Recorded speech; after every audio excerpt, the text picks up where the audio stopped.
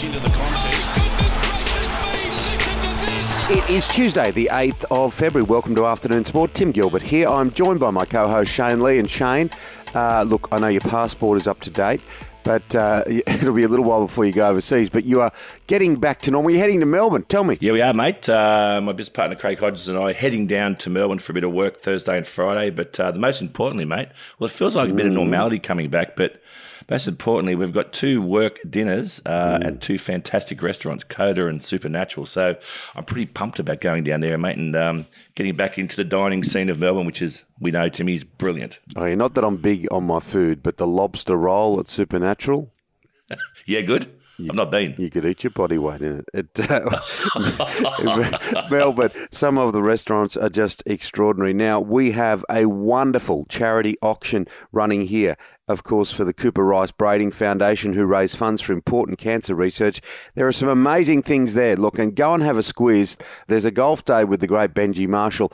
What a player. Afternoonsport.com/auction is the place to go. Now, Todd Greenberg, interesting defence of the Australian players, while Warney smashes Cricket Australia, and some very, very interesting stuff around Kokonakis and Kyrgios.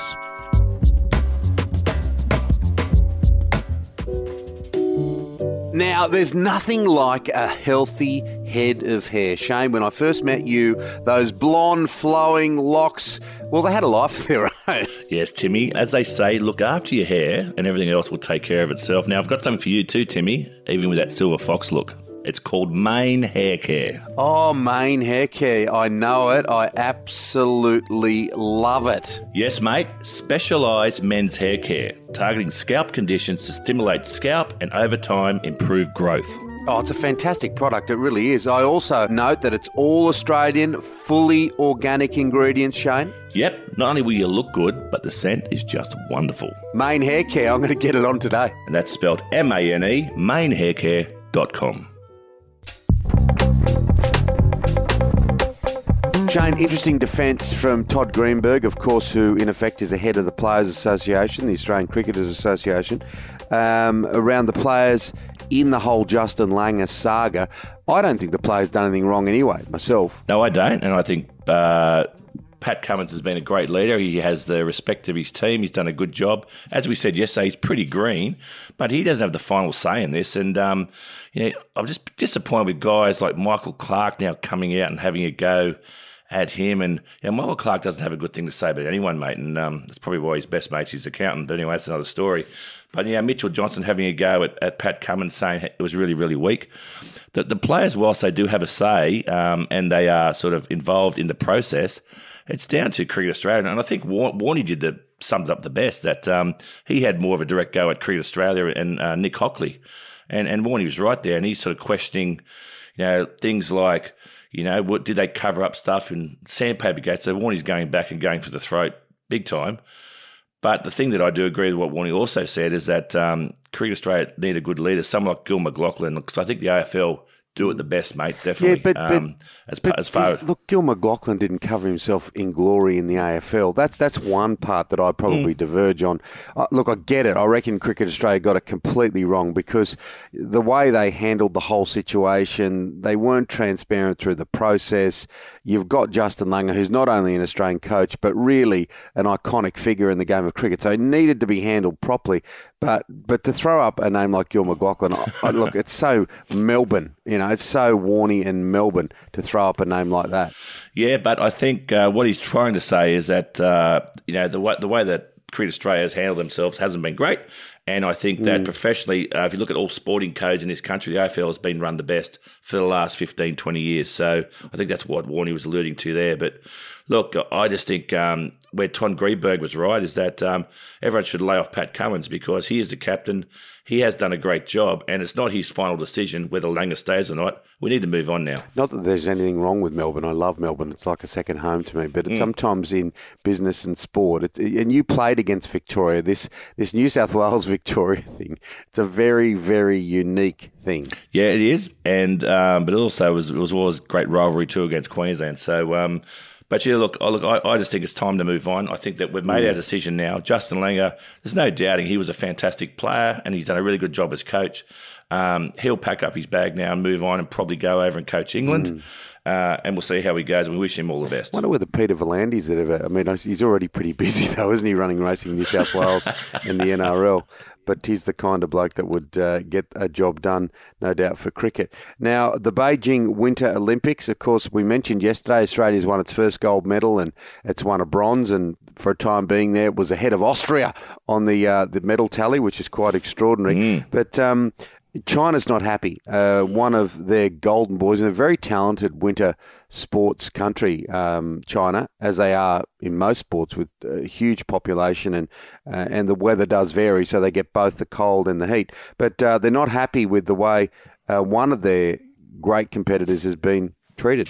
No, well, the big social media platform in China is Weibo, and one of their golden boys, a 17-year-old golden boy, Su Yiming, missed out on gold, was potentially positioned to win gold, but it was a Canadian, Max Parrow, that actually beat him on points. This is the thing about the Olympics, mate, that it comes down to judges in a lot of sport and their opinion. So, but yeah, apparently Weibo, the social media platform in China, exploded with disappointment, saying it was a perfect run, he should have won, that they're being corrupt. So, yeah, quite ironic anyway. But, Su Yiming got silver, where Max Parrow got gold from Canada. Yeah, it's interesting, the judges, isn't it? Like diving at the Olympics. And you see the scores, 8.5, 8.5, 8.5. 3.2 from the Russian judge. But you sort of get, sometimes you get a little bit of a differential. Yeah. Now, you can see a movie being made here, can't you, about Peng Shuai, the Chinese tennis player, former number one in the world, and of course all the drama in and around her supposed disappearance, the allegation of sexual assault that first came out that has now sort of been washed away. Yeah, if there's ever a movie brought out about Peng Shuai, it'll be directed by the Chinese government, that's for sure, Tim, because she was clearly forced to get up and say in a public forum during these Olympics. She's, as we know, mate, the poor girl has had to backflip on those sexual assault allegations. She said she was never abducted or taken away. Clearly, she's been through a horrible time in her life, and she seems very, very scared and always correcting her words when she speaks. So, yeah, I do feel for her safety, but she's obviously has to do this now to if she wants to continue any sort of normal life in China. Yeah, awfully difficult, isn't it? Now, a real change of pace still in the world of tennis, but there has been some speculation about dramas with Kyrgios and Hewitt and others. Of course, he's not available for this Davis Cup. And look, his doubles partner, the special K double partner from the Australian Open, and Thanasi Kokkinakis has come out and said, look, he was asked to come. But like we discussed the other day, this is so curious to not play. It's big time. I just love these two. And Kokkinakis, when I said, well, Nick was asked, and he said no. Nick has something on. I'm not sure what he has on, but I'm sure he has something on. So he's not going to play. It's just the honesty that comes from Kokkinakis and Nick Kyrgios is hilarious. I think when they're interviewed, they just don't know how to manage an interview at all. But clearly he was asked, and I don't know whether it's an ongoing feud with Leighton Hewitt and Nick doesn't want to do it or he just wants to rest now. But it's a shame because what Kokkinakis did say, that Nick was asked, and he is in our best Davis Cup team. And hopefully one day he gets back to playing that because the spirit they brought in the field in Melbourne was fantastic. His career is like a bouncing ball. Curious, isn't it? Boing, boing, boing, boing. All right, stay with us. We're talking AFL, NRL, UFC, and much, much more.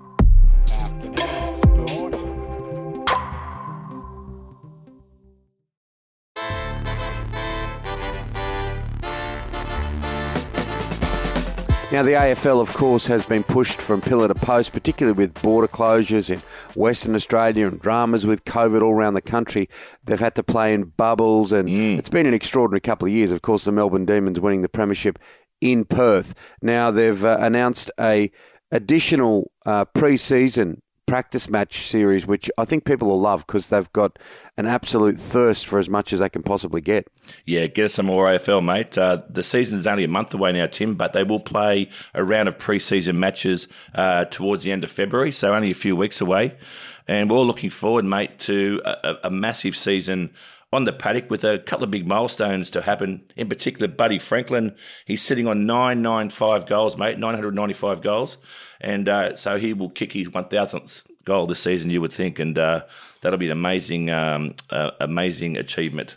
Yeah, I can't wait for that. I love Buddy. He's such a quiet guy away from the field. I got to know him a little bit over the years, and was such a likeable bloke. Now, the NRL Rugby League, what about Brad Fittler's son, Zach? He's just off the charts. He's bigger, he's stronger, and you and I are both old enough to remember when Freddie came onto the scene in the NRL. Well, he's fruit doesn't fall far from the tree. If you look at him, he looks exactly like his dad, but just bigger. He's 15 years old at the moment, making his debut for the under-17 for the Roosters. 15 years old, 105 kilos already, and they reckon he'll play in the sort of second row. But look, big shoes to fill. His dad played 336 first-grade games. But they're saying he has all the skills that his dad had, and he's going to be a decent player. And by the size of him already, it looks like he will be. Oh, yeah. And I watched a little bit of the vision of that game, and he's a back rower. Like, I know Freddie played a little bit of lock, but, watch for his name going forward. I know the Roosters big time have a huge rap on him. Now, Ange Ball is catching on, not only in Scotland, but all through Europe. Ange Postecoglou, of course, we speak of, the former Socceroos coach. He's at Celtic, and he's just got them flying. And with Tommy Rogic in the form he's in, he scored a double to thrash Motherwell. He did, mate. And he's just come back from representative duties with the Socceroos and straight back into the team and slotted in with 2 goals, thrashing Motherwell 4-0. And Ange can do no wrong at the moment. He's really got that team, but he's created a real stir and a real belief in that football club. And it's going to be sort of a generational thing here, I think he's creating. And, his value and stocks have gone through the roof as a coach, that's for sure, after this stint at Celtic. Now, huge fight coming up in the UFC, and lots of talk, lots of, pre-fight hype, as you always get. Now, Israel Adesanya has said that Robert Whittaker's striking improvements are being seriously overhyped. That's one thing about the UFC in the lead-up. They do it so well with the publicity. They're always releasing things to keep it on the top of people's minds. Big time. And Israel's saying that Robert Whittaker, as you said, punching, it has improved. But he said that he's made some gains in his last 3 consecutive wins. But he said, I still knocked him out in 2019, and he will do that again. So, and it's a real New Zealand versus Australia theme going on here too. And they as you said, they do it very, very well, the UFC, and the lead up. I think this will be a closer fight than Israel is saying. But I think Israel will still get the chocolates. Kelly Slater, well, he's as old as us, Shane, and he's still surfing, and he's sort of thinking about his retirement. I suppose you got to do it before you officially get a pension. Well, you do, mate. So he turns 50 on Thursday, so he's even older than me, Tim, and he's still the current world number 1. He has 11 world titles. Will he go for his 12th? They're sort of saying, the big thing with Kelly Slater, no one knows whether he's vaccinated or not. They're saying the change in the rules has really helped his style, and he could win 12 or 13 potentially world titles. But there's one coming up in Australia, and what happened with Novak Djokovic, he may not get into the country. So people are saying he probably will retire now. Yeah, dare I say, there's a few years between you and I. He's nearly 50. Not that many years, but I am over the 50 mark. But I don't know how he stands on a surfboard, let alone goes through pipeline. Now, I played a little bit of grade cricket in my day many, many years ago. Never got to first grade. But I could imagine if here I am walking out for, say, Gordon or Fairfield or somewhere in the Sydney competition or elsewhere in Melbourne or around the country, and I saw the opening bowlers for the opposition were Brett Lee and Shoaib Akhtar. I reckon I might get a bit edgy. Mate, this was an amazing day. It was at Allan Border Oval in Mossman, a small little ground there on the North Shore, and I think we were playing against Fairfield, and the opening bowlers we had at the time were Brett Lee and Shoaib Akhtar, the 2 fastest bowlers probably ever. And I remember I was the captain of the team. I remember tossing. It's the first time I ever tossed in a match when all 7 of the opposition batsmen were standing around watching what the result would be. And as the toss came down and I called heads, and heads it was, before I could even answer that, we're going to bowl, Shoaib yells out, "We are bowling." And the shoulders of these 7 batsmen just went right down. It was a funny day. Both Brett and Sharp tried to bowl faster than each other, so they didn't bowl their best. But, geez, we were standing a long way back. And small little ground, as I said, at Allan Border Oval, we're almost back on the fence to both of them. And, I think we ended up bowling the opposition out for about 120 or something. But, it was pretty much bouncers and Yorkers for the whole day. It was really, really good to watch. That's it for Afternoon Sport today. Make sure you hit follow or subscribe wherever you listen, and we love our sponsors. Yeah, our fantastic sponsors in Mane Hair Care. That's MANE, mainehaircare.com. And our great producer, Dan McHugh, back on board tomorrow for your daily dose of sport. We'll see you then, guys. Take care.